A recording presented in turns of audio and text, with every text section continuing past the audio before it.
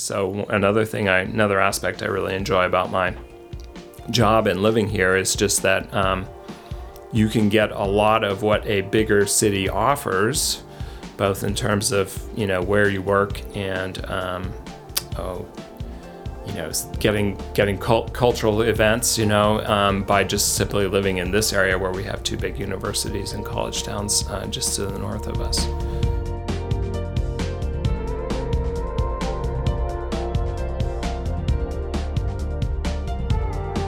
This week, we welcome to the show Dr. Keegan Schmidt, who is a professor of earth science at Lewis Clark State College. We discuss the unique geological makeup of the Lewis Clark Valley, learn about some snails that are kind of hopeless junkies to limestone, and find out a little bit about what keeps Keegan right here in Lewiston. Hope you enjoy it, and without further pause, let's get into the episode.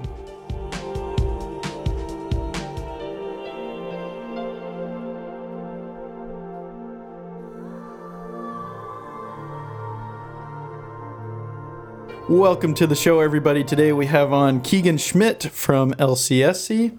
Happy to have another professor on. How are you today? I'm doing great. Good deal. How are you, Brian? Oh, I'm doing just fine. The baby's growing. Elliot is getting out of diapers slowly. I never thought I'd have to convince someone that it's better to poop on a toilet than in their pants, but that's where my life is right now. It's a hard thing to learn.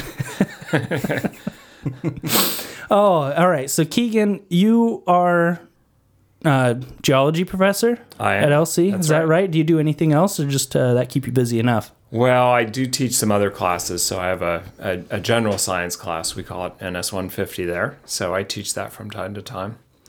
And I teach a class with Nancy. I understand she's been on here before, so Nancy Johnston, and that is geochemistry. So we combine chemistry and geology. Oh, that's really cool. And I teach a little bit of GIS, and that's with Jenny Light, who is the engineer/GIS professor there. So yeah, I get around. Absolutely. I think you were an advisor to a really, really good friend of mine, Darren Schwartz. Yes. Yeah. I don't know if one of Darren's our really listening. good students. Yeah, Darren's a good buddy of mine. Oh, very good. Yeah, it's been some time ago now, but Yep. he always used to talk about you. Yep. Good things, I'm sure. I'm sure it wasn't all good. No, it was great things. He really enjoyed learning from you. I know that for a fact. Good. Well, we had a good time with him. Good deal. Yeah, and he's gone on to do pretty cool stuff. Yeah. So how long have you been with LC? So I think I just got my 20-year certificate. All right. I started actually in January of 2002 is the deal. So coming right up. So are you originally from this area, or did you move here for the position? Or So I moved here for the position. So I'm originally from the Denver area and went to undergrad in Colorado there at Boulder. But then I came out to Idaho to go to ISU for a master's. So, and I met my wife at ISU. She's originally from upstate New York. So transplants hooking up in Idaho. And then we moved to LA so I could go to USC for a PhD. And then yeah, this job opened up. And it was Idaho. So, and my wife and I both love Idaho. So you've been with LCSC for quite some time now. What was campus like back then? Has it changed quite a bit, or is it relatively the same? Oh, it's pretty similar. Obviously there's a bunch of new buildings, so certain things have been upgraded. We're a little bit bigger, but not that much. But it has the same feel that it did back then. Yeah, the changes are little, and they come and go, and yeah, but it's pretty much the same place. That kind of small campus feel. And the town hasn't changed much either in 20 years. Which, coming from LA, we were kind of looking for that. Yeah. Well, good. Good. I'm glad it didn't disappoint. I'm kind of looking for a little bit of change sometimes too. Understandable if you're stuck in a smaller town for a long time. Yeah, and that's how we kind of started doing this, right? Brian and I were both young kids that were like, oh, we can't wait to get out of here. It's going to be awesome to leave. And then we circled back around to, it's really cool. But Yeah. Even though there isn't massive change, I mean, there's little things popping up every now and again. Restaurants come and go and different places. I mean, Newberry Square just opened, and I don't know if you've been through there yet, but they've got a lot of neat shops in there. So Main Street's, it's coming back a little, but it's slow. Yeah, the change is slow. That's right. I guess when we moved here, we were thinking, oh, maybe this will be the, be up and coming kind of. And it hasn't. It's come up a little bit, but not very fast, especially compared to the rest of the state right now. Oh, yeah, absolutely. Which is actually a good thing. right. It is. It's nice not to be Boise or Coeur d'Alene right now. Yeah, especially if you're looking to buy a house. Right. Yeah, I feel like the time is coming, though, especially with COVID. That you've got an influx of people that are just inundating this area that otherwise would have traveled to Europe or whatever for their travel vacation stuff that are now going, oh, Idaho's pretty cool. Let's move up there.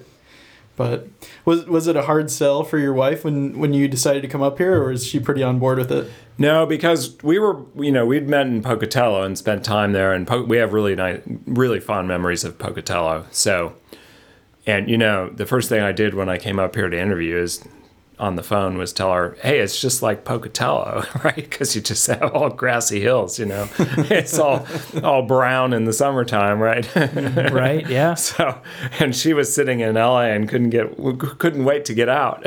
So, right. Yeah, it was not a hard sell. So, speaking of the area and the stuff outside and geology, did you know much about this area? What was your expertise in geology? What did you study specifically? Yeah, so I knew Idaho to some extent, but it was mostly the southern part and the central part. Okay. So just in terms of doing a master's and, being involved with a program that's in the southeast part of the state, you get to know the geology around, a school that you go to in geology pretty well.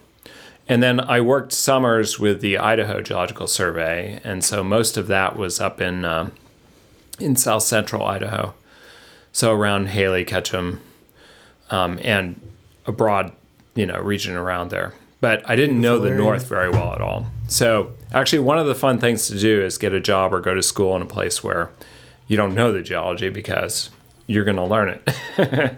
So half the fun is learning the geology of a new place. Well, shoot, when you hear you're going to a place called Hell's Canyon, that's kind of got to be exciting as a geologist. Yes, yeah. So well, and circling back to that, I actually had you for a class sort of because you taught part of the Hell's Canyon.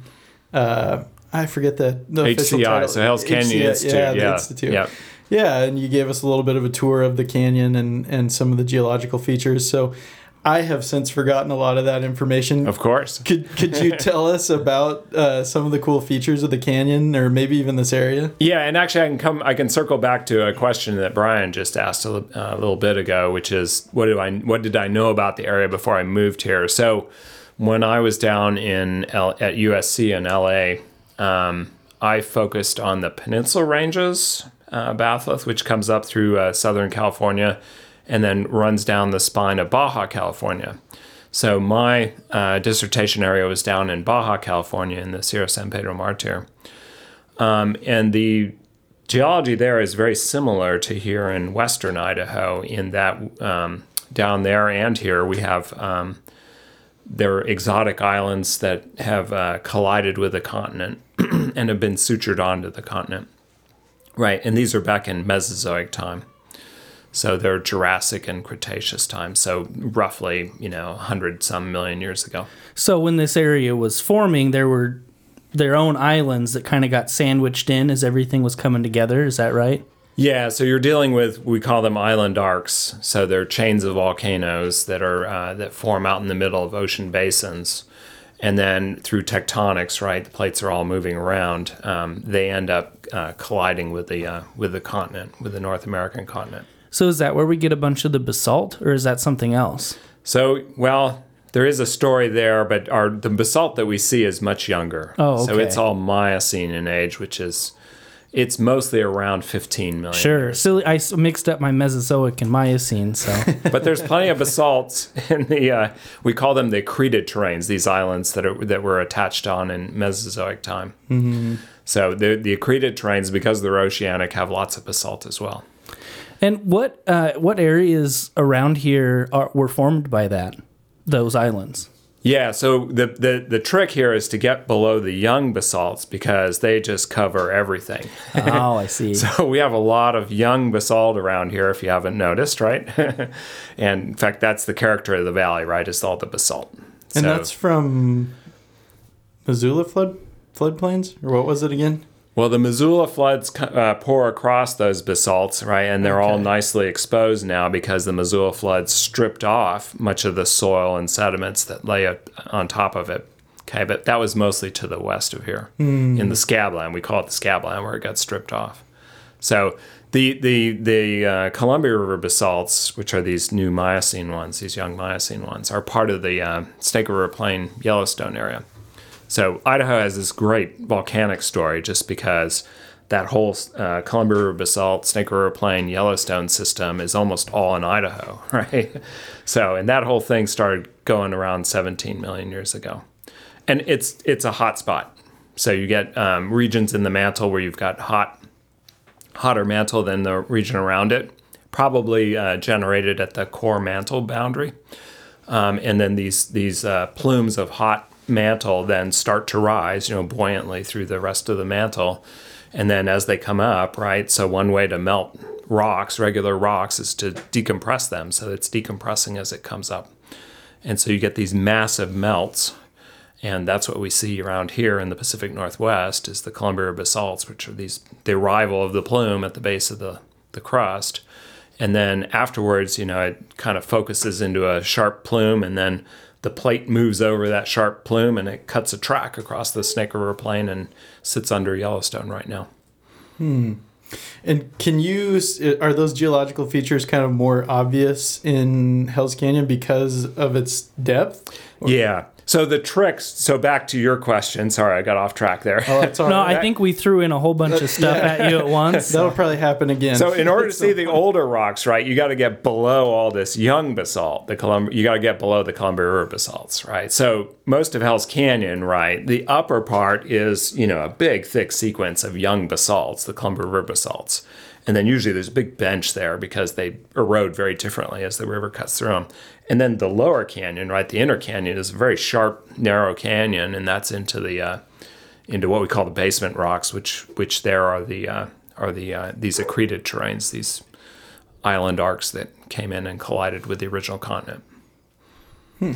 So yeah, great geology and great exposures, and it's all desert, right? So it's perfect. Yeah. Right, yeah. I always just think it's odd when you're in the canyon, like how there can be some rock that is so just dull and sharp, but then there's all of this other rock that's smooth and covered in this like patina, and it's like really glossy and really different looking. Well, and then you've got a great river story, right? So the cutting of Hell's Canyon, and and then the just having the water and the rock and the desert and the big fish and Right. yeah, it's very cool. Yeah, and it's also just bizarre too when you go from like this area, which I guess otherwise would probably be more similar to like the features of the canyon if it weren't for like all of the trees that we've planted. But like even if you go out to the Asotin Slough, you can see cactus. Yep. Or cacti, I guess, multiple cactus and Cactuses. Cacti.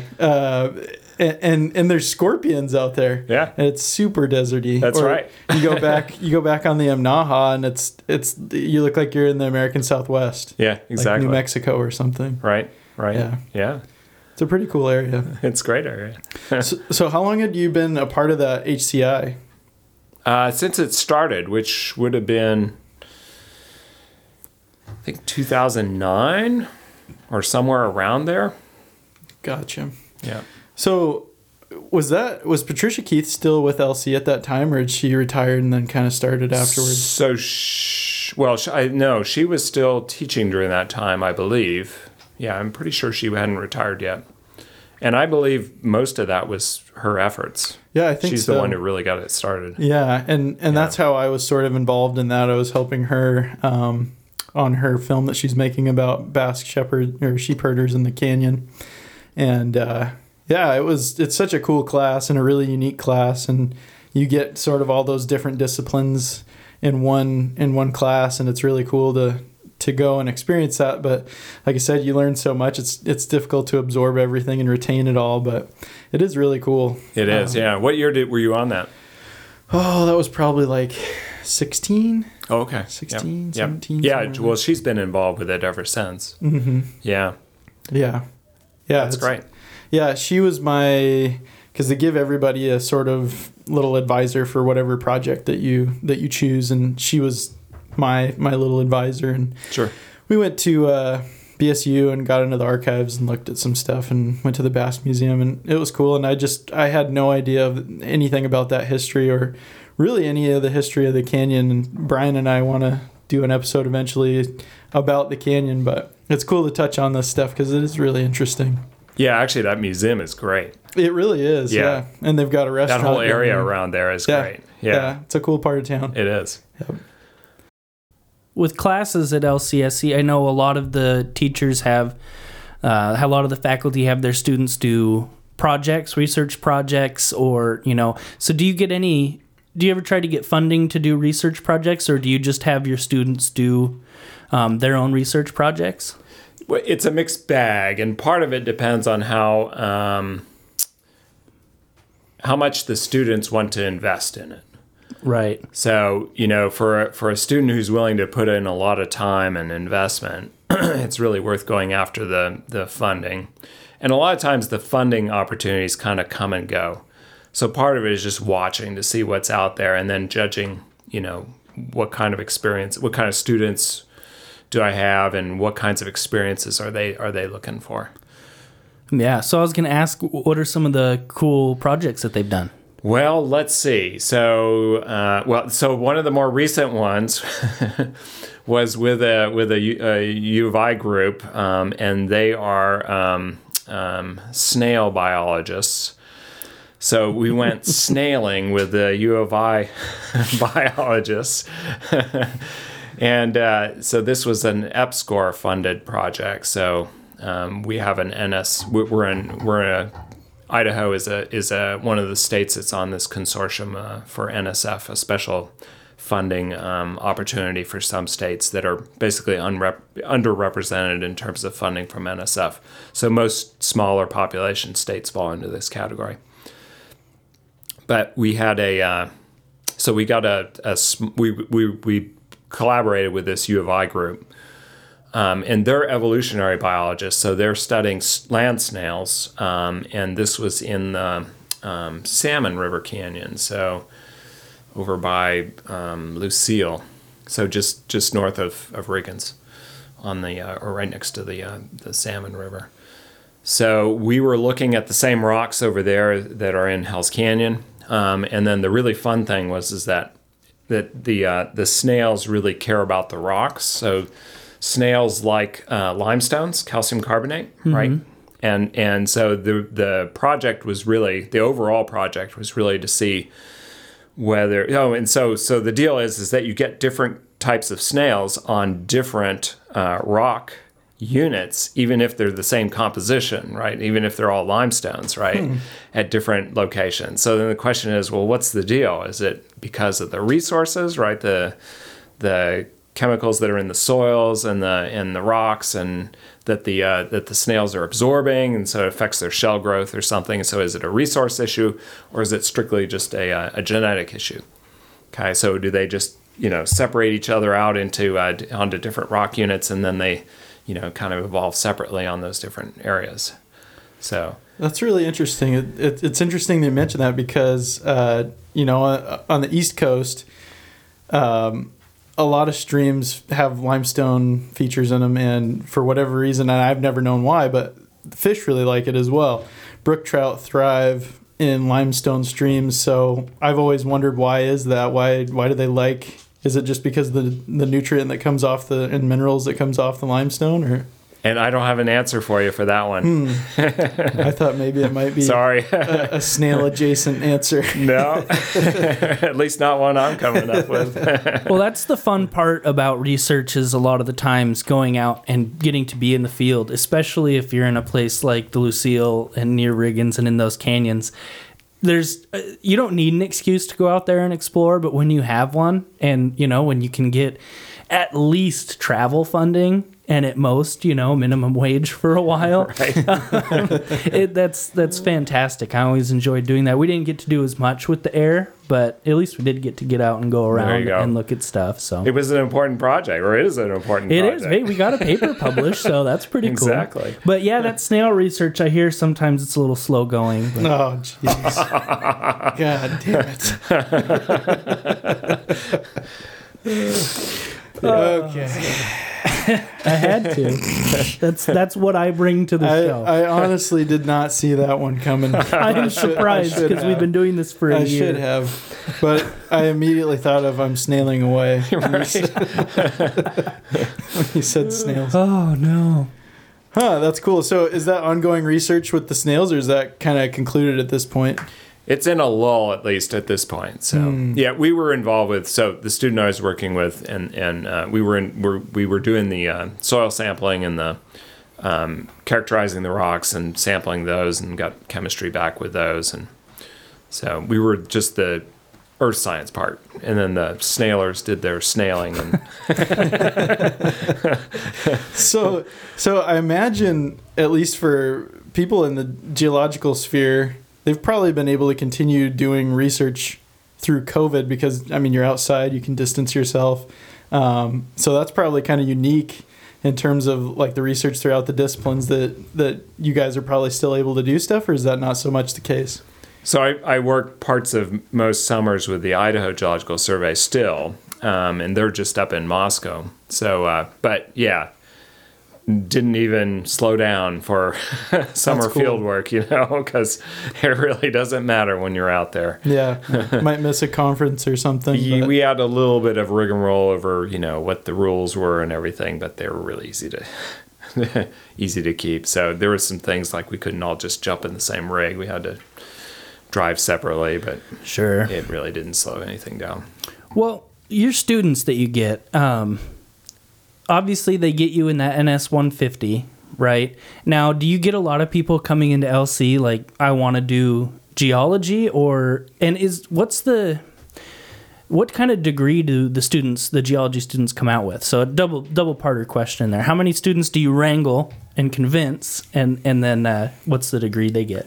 Yeah, so I'm going to take the first part first, and that is what kinds of students do we get? And the fact is that because of the way K-12 is set up, and this is mostly across the country, a lot of students just have no clue that there's any careers in anything related to earth science. They know the biology part and some of the chemistry and physics, but yeah, that's the big struggle, is to get the word out in terms of careers in earth science. So there are a few. It always surprises me. It's like, oh gosh, how'd you learn about earth science? It's the best kept secret out there. But yeah, most folks get recruited in some way. So either they take an intro class and they're recruited that way, or it'd be nice to use Hell's Canyon Institute to recruit, but most of you folks, when you take it, you're almost done. Yeah. So it's a matter of getting the word out there. So field trips help. Community field trips help. I run trips in the canyon for community members when we're not in COVID.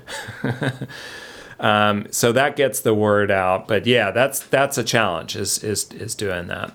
So, because in Idaho, Washington, and across the country, like I said, there's, most students maybe have one class in earth science. And a lot of the more science savvy and interested students will often skip those classes and stick with biology or chemistry or physics. Right. And not get any earth science. So. Yeah, well, that's a shame. I think they offered geology at LHS when Brian and I were there. Just before we were there, actually, and then I think they pulled it. I think Carlin used to teach it, maybe. I don't know. I don't remember it being offered. Yeah, I think I wanted to take it, but they had like removed it from the course catalog. Actually, he teaches it now. In fact, he does dual credit for LCSC. Oh, that's really nice. Yeah, so I work with him a little bit on that dual credit side for our intro class. Cool. Yeah, so yeah, at least we got that in place. Nice. So is it an earth science degree that they come out with then? Yeah, so we have a straight earth science degree, and that degree is really quite broad in terms. Well, it's a broad subject, right? Because earth science encompasses environmental science, space science, atmospheric. It's it's just about everything. So the idea is that there's some core classes, of course, especially in math and chemistry and physics, and then the core geology part, just because we need to establish some basis to begin with. But then the students have quite a bit of leeway in terms of what else they want.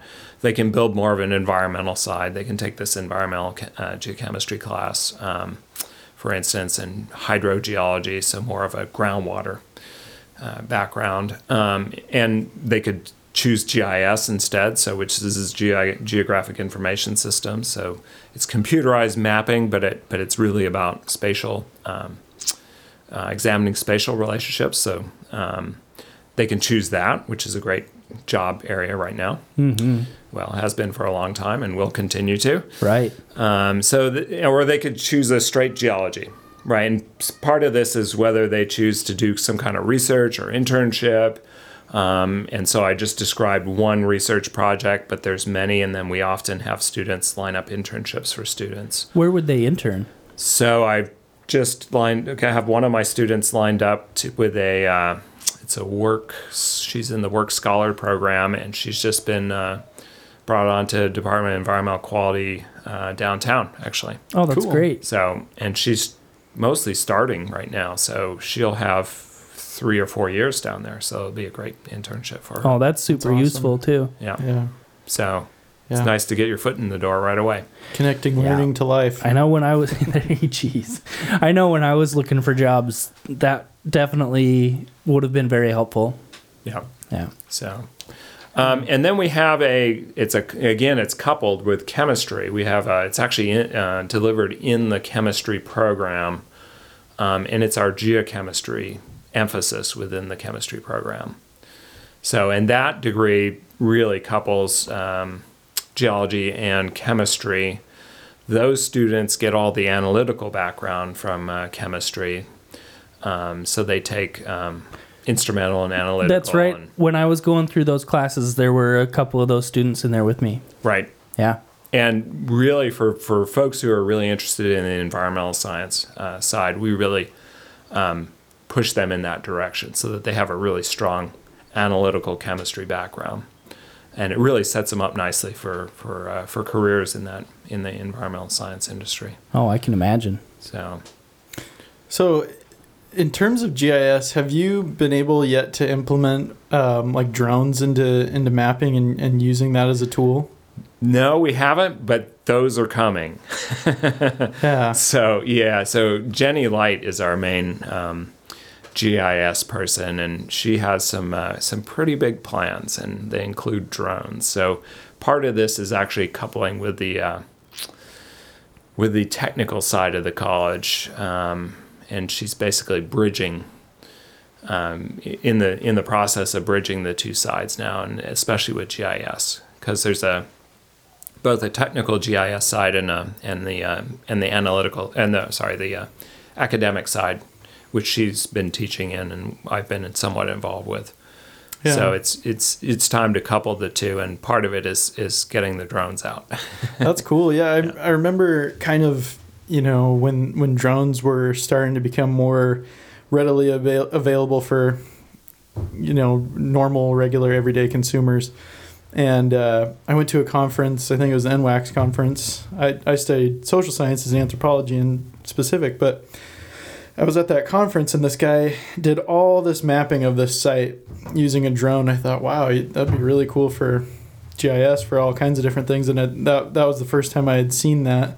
And I really wanted to take GIS, but it just never lined up to where it was going to work with school or work or whatever because of the hours that it was offered. But it would be a cool class. Most students should take GIS. Yeah.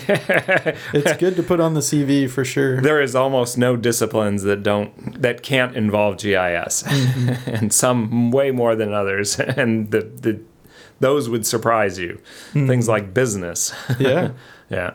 Oh, I'm sure. I mean, like if you want to monitor like foot traffic or like look at all these different scales of things, I'm sure you could use a lot of GIS in there. But yeah, like for anthropology, site digs and that kind of thing, and of course geology. But yeah, I was interested to learn if you had kind of gotten drones in there yet. But it sounds like that'll be soon. Yep. Hey everyone, just wanted to take a quick break to tell you about our new Patreon account. That's right, OSP fans, you can now directly help us fund this show and get access to exclusive content. For more information and to learn how you can support the show, head to patreon.com/oldspiralpodcast. Now back to the show.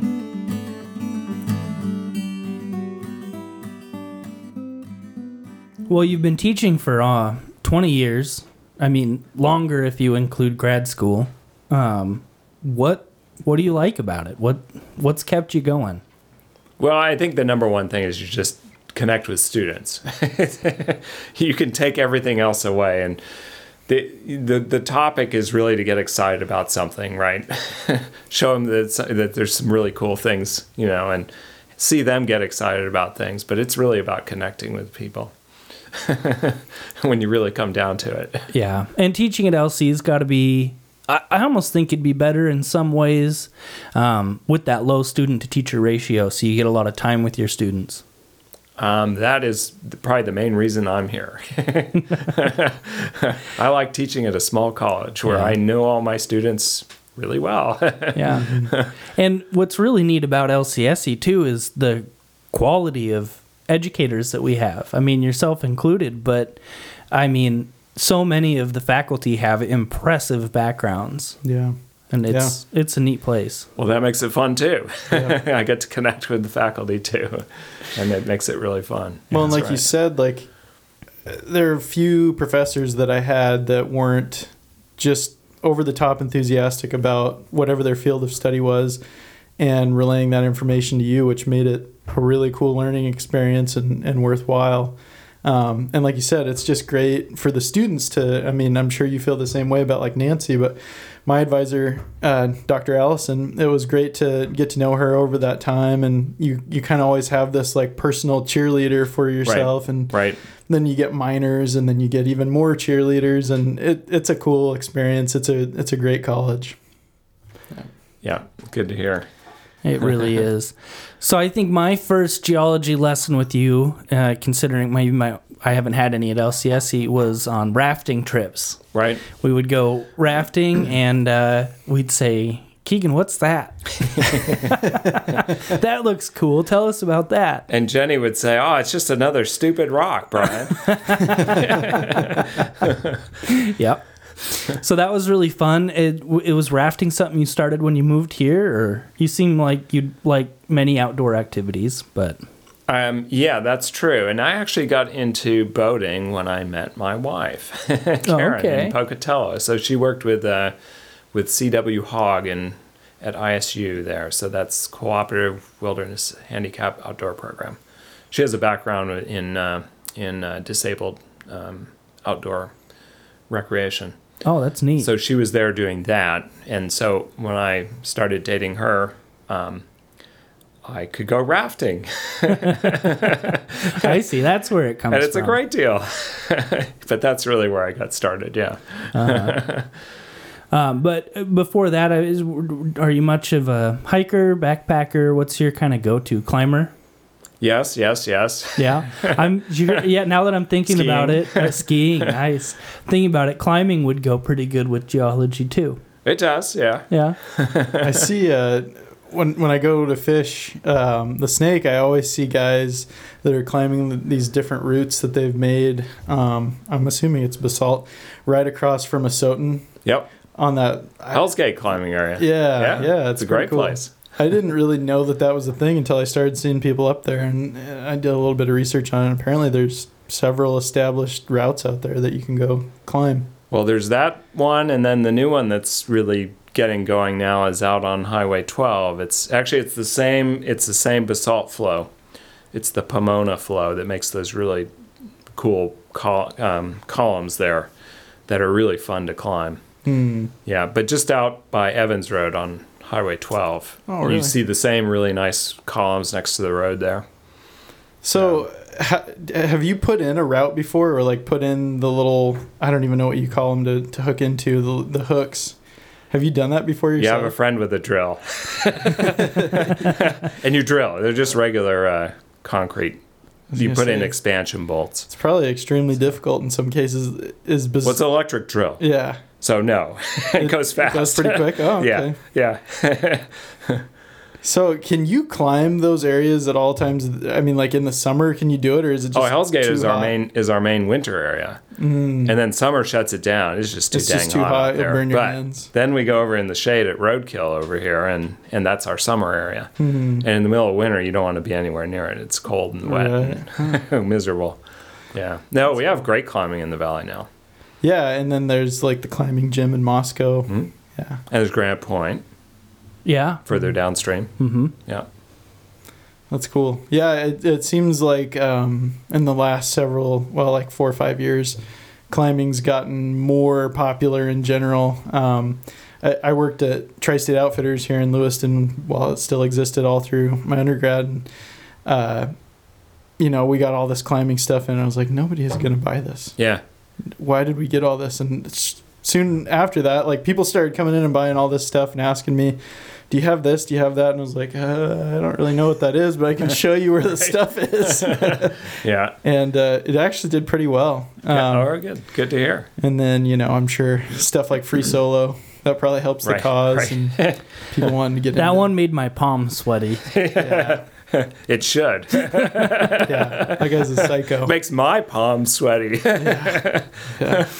Oh my goodness. That, for anybody that doesn't know, is free climbing. So climbing giant peaks without ropes. The Don Wall.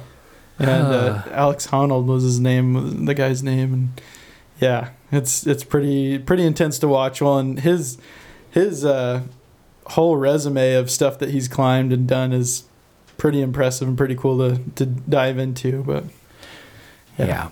So I've been climbing since I was a kid, and it's been on and off. But I've really seen the whole sport change. It's just evolved and evolved and evolved, and it's just amazing. So the things that what was a big deal back when I was 20 is like there are trade routes now that get hundreds or thousands of people on them every year, and just regular Joe Blows, on those things. And now it's all about, Free Solo and, no thanks. 515 now, 513 was a big deal when I was first getting into it. What is that, 513? So it's just the rating system, how hard it is. Yeah. So obviously when it was first created in the 60s, 510 was going to be the hardest thing. It would be next to impossible. And of course, everybody climbs 510 nowadays.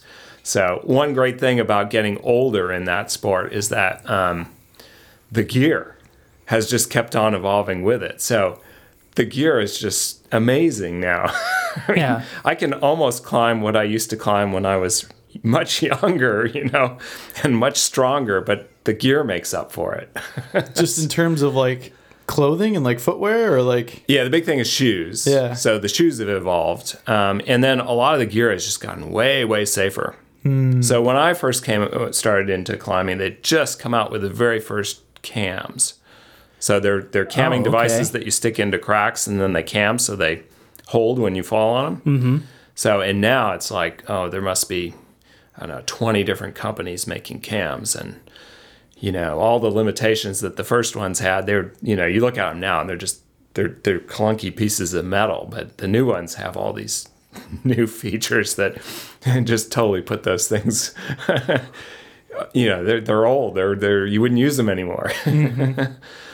Yeah, that's cool. So, you mentioned like people are getting more and more into this all the time. Is that like frustrating, or when you go to climb these routes that you normally would have went to and there's nobody there, or is it like kind of neat in terms of like a bigger community? Or It's frustrating when you go to a big climbing area because they're crowded now. yeah, Yeah, so if you go to something big like, Smith Rock out of Bend or Yosemite Valley now, they're crowded.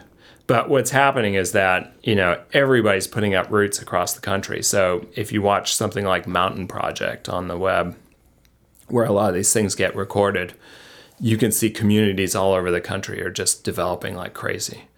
So all these new crags are being developed and new routes going up. So it's fun. So in a place like Lewiston, circling back to a place that not a whole lot new happens in a place like Lewiston, well, it's great to have people out climbing and go to the crag and there's a bunch of people there, and talk to them. And That is neat, and it's probably not going to be overcrowded here. no, I think it's just like being overcrowded just in general. And in town here, I don't think that's quite going to happen like it is in Boise and other places. No. Well, okay, so speaking of Yosemite, and I think that's what I'm thinking of is correct. There's a volcano there, correct? Or is that yellow? Oh, that's Yellowstone. Yellowstone, Okay. yeah. Easy to mix up. Easy to, yeah, sorry. But we talked about it. How worried should I be about that volcano? Oh, Yellowstone? Yeah. He laughs. I'm nervous. So my intro class students actually calculate. It's a little GIS project, Okay, right? So they yeah. they use Google Earth for it, but it's basically a GIS project. So they look at the ash plumes, right? Because we have deposits from the big 3 eruptions that have come out of the modern caldera there, which is Yellowstone, right? Because it's been sitting on the hot spot now for a couple million years. And then they calculate the recurrence interval, right? And it comes out to something like 700,000 year recurrence interval, Right. and then just devastating eruptions, right? Yeah. So they don't hardly ever happen. But if they do happen, Right. and you're in the wrong place, And when was the last one? it's about 700,000 years ago. But those recurrence intervals, they're plus or minus a heck of a lot. yeah. I remember when I was a kid on the news there for a while, it was in the cycle of we should be worried about Yellowstone. It could erupt at Yeah. any moment. But It's a little bit up there with being worried about meteorites. Yeah, I was just Hitting going to the make Earth. that comparison. I was wondering. Devastating when big ones come in, right? Yeah. But how often does that happen? Right. You Yeah. got better things to worry about. Definitely. Well, especially now. Yeah, absolutely. No, that is really interesting. But when that goes off, it is going to be quite the event. So we're upwind from it. Oh, that's If something. you just look at prevailing wind directions. Okay. Now that doesn't always work so well, because there's a lot of ash that comes out awfully quick. So if you have a east wind blowing through, that might change it quite a bit. Yeah. That's true. Well, that reminds me. Where were you? Were you in the area at all when Mount St. Helens went off? So I was in Denver then. Oh, okay. I was a kid back then. I was in high school. Sure. Yeah. Okay. So And it and was- we had a little bit of ash in Denver. Oh, really? Yeah. Nice. Yeah. Well, yeah, I knew it would have been close to high school, college, but I'm not trying to age you. No worries. Man, ash all the way down. Yeah, that was kind of crazy too. Yeah. so in your time since starting at LC, has your class catalog kind of changed, or have you basically taught like the same classes throughout that time? So a lot of my core classes have remained the same, but there's some other classes that have cropped up. So a lot of GIS has cropped up since then. Some of my intro classes have changed a bit and more towards the environmental science. Yeah, I'm stalling because a lot of my teaching is in still a core that hasn't. I mean, I've evolved the classes a bit, but the classes remain. Yeah.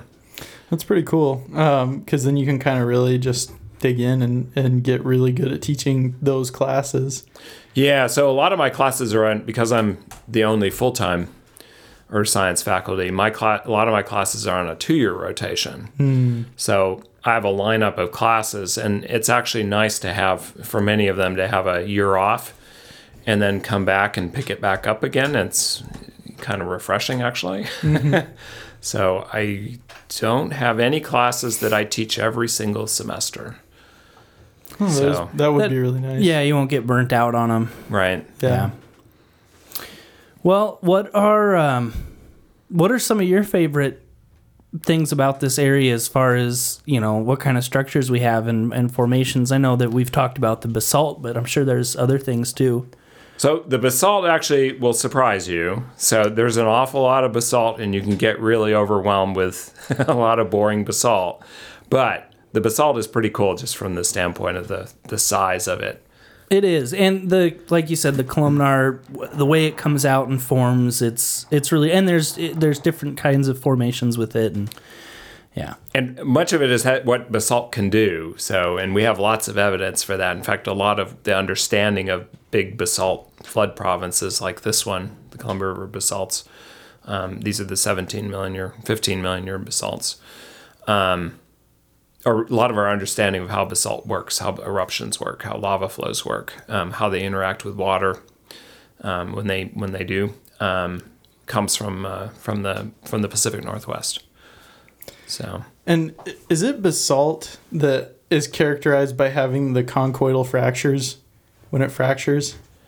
well, it tends to make those columns, which are in their ideal form are six-sided. So those are cooling fractures. So as the sheet of lava that's been in place solidifies, right, it's got to cool down from almost 2,000 degrees Fahrenheit once it turns into a solid, down to 50 degrees for the ambient outdoor temperature, and it has to shrink about 10% during that cooling while it's a solid, and it accommodates that shrinkage by just simply breaking into fractures.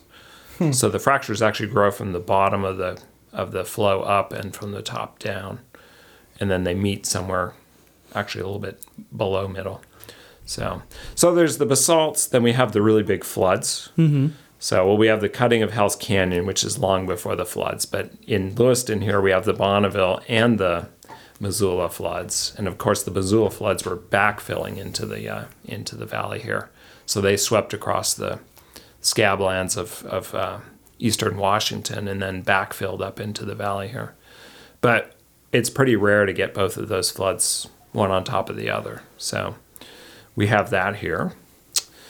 And then we have all the older history, which is mostly what I work on, which is the accreted terrains, and then the rest of Idaho that lies off to the east and north of us, right, which is the North American continent.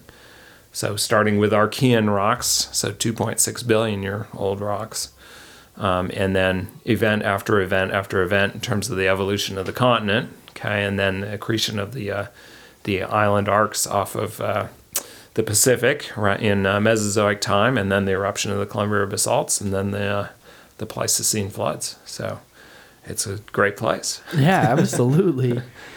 So I don't know if you'll know the answer to this question or not, but do you know what it is? Is it something about like the geological features or makeup of this area that makes it pretty fertile, like in terms of like the Palouse?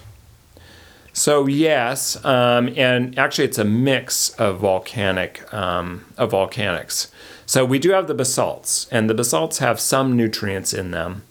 But the really nutrient-rich soils, volcanic soils anyway, are volcanic ashes, and we actually have a fair amount of ash around. So if you get out with a forester, soil scientist, they'll be out looking at soils, and they'll take an auger sample of a soil, and they're looking for volcanic ash horizons in the soil. So part of it is just gaining an understanding how old the soil is from those ash horizons. But we have quite a bit of ash in our soils in the Pacific Northwest, and they're obviously coming from, the Cascades.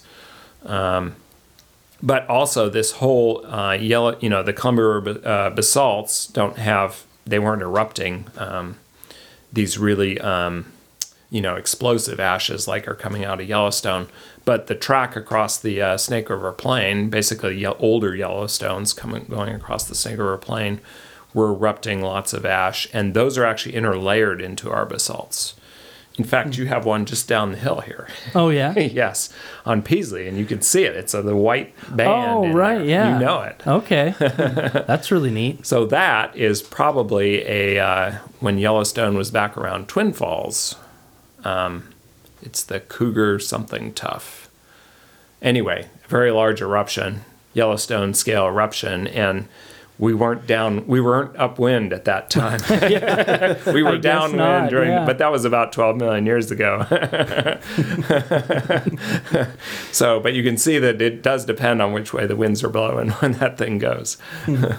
So that really contributes to our soils, is having these really explosive eruptions as well. And then we've got all the, we call it loess, which is the silts that make up the prairie to the south of us, and then the Palouse to the north of us. And they're mostly wind-blown. They have to do with the ice ages, so you have lots of winds on the coming across the ice sheet to the north. And then the ice sheet, of course, is discharging all this sediment from Canada, basically. And it's all ground up in the glacier, right? And so a lot of it's ground to this very fine powder, which is the silt.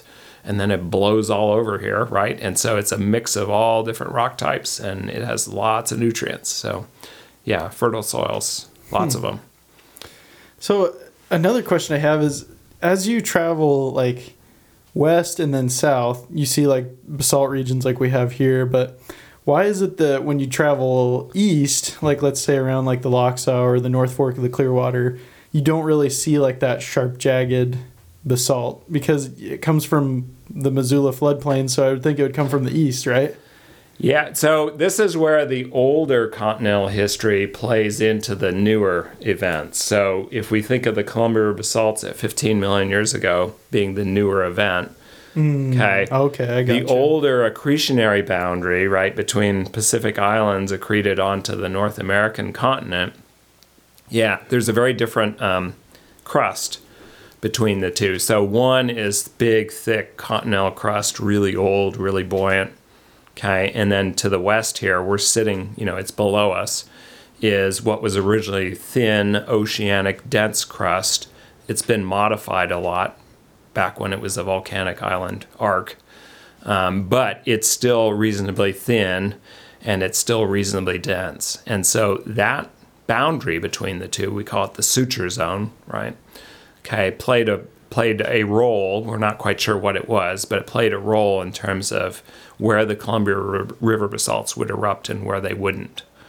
So for one thing, the continent to the east is more buoyant and stood high. So that was a mountainous region even 15 million years ago. And so the eruptions that were happening just to the west here, flows were flowing off to the east, but then they were lapping up against those mountains. Gotcha. And then most of them were flowing off and actually made it to the Pacific as well.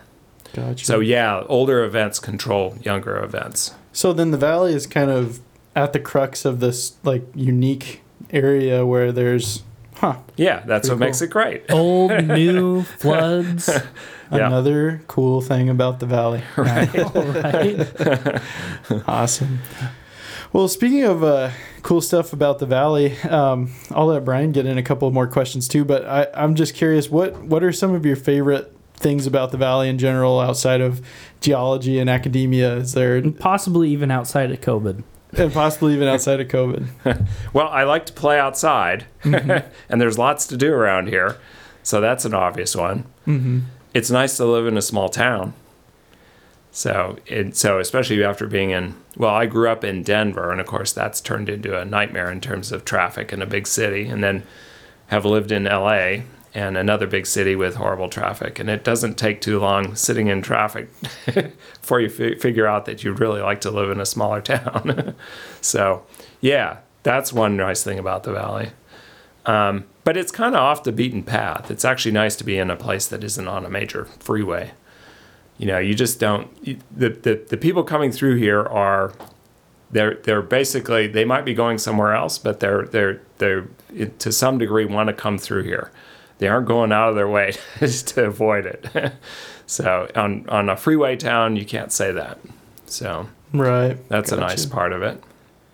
Yeah. It's nice being next to two towns to the north of us that have big universities. So another aspect I really enjoy about my job and living here is just that you can get a lot of what a bigger city offers, both in terms of, where you work and, getting cultural events, by just simply living in this area where we have two big universities and college towns just to the north of us. So that makes it a nice deal as well. Yeah, So. absolutely. Yeah. I wish that some of that cultural stuff and then also just better restaurants Well, would yes, kinda you do have to drive. trickle down a little bit. Yeah. And we go through them, that's for sure. Yeah. We get Yeah, nice we do. restaurants, but they tend to move on too. Yeah. I like Amua. Talking about Newberry, Amua is one of my faves. That's a newer place that's different and really good. Yeah. It is really good. Yeah. I should go over there for lunch this week sometime. Oh, man. So you mentioned that Hell's Canyon was cut before all the 15 million year events. No. So Getting the mixed up. salmon and the Clearwater were certainly here, and parts of their original drainages in the upper parts anyway are very similar to what they were probably 15 million years ago before the basalts came out. Oh, okay. Yeah, but Hell's Canyon, so It was the floods. Before the floods. Before the yeah, floods. that's what I meant. Yeah. So around 2 to 3 million years ago, Hell's Canyon probably was a tributary to the salmon, and that just drained the part to the south. And with time, right, rivers erode headward, and it integrated through. And around 2 to 3 million years ago, it broke through into the Snake River Plain, which at that time was a big lake. So we had Lake Idaho on the Snake River Plain, which basically formed in the wake of the hotspot. So as Yellowstone, as the hotspot tracked to the east there, this big lake, it kind of waxed and waned through time, but formed behind it. And then figuring out that drainage has been a little bit of a interesting problem, is where Lake Idaho originally drained. But at 2 to 3 million years ago, it cuts through, this little tributary cuts through, and then it makes Hell's Canyon, right, and really becomes this really big river. Yeah. Not only that, but the deepest canyon in North America. Yeah, So it's amazing what water can do. it is. And a little uplift. Yeah, that'll help. That'll help. Oh, well, thank you so much for coming in. I really appreciate the geology lesson on your day off. Or no, you probably worked today. Hey, you asked for it, so you got it. If You don't ask me any geology questions, I won't say anything. I'm better for it. Yeah, Good. we all are. Yeah. And we all know now that the geological makeup of this area is another cool thing about where we live. All right. I hope everyone It was is. taking notes. Well, I appreciate having a chance to talk to you guys. Absolutely. Yeah, thanks it was for nice coming to on. see you again. Yeah, we always like the opportunity to talk to the staff from LC, because Brian and I are both alumni there, and like we were saying before, we just really enjoyed our time. So Yeah, it's a great Glad to hear it. college. yep, awesome. Well, thanks Keegan Schmidt for coming on, and hopefully we'll have you on again maybe in the future. Great. Well, good night.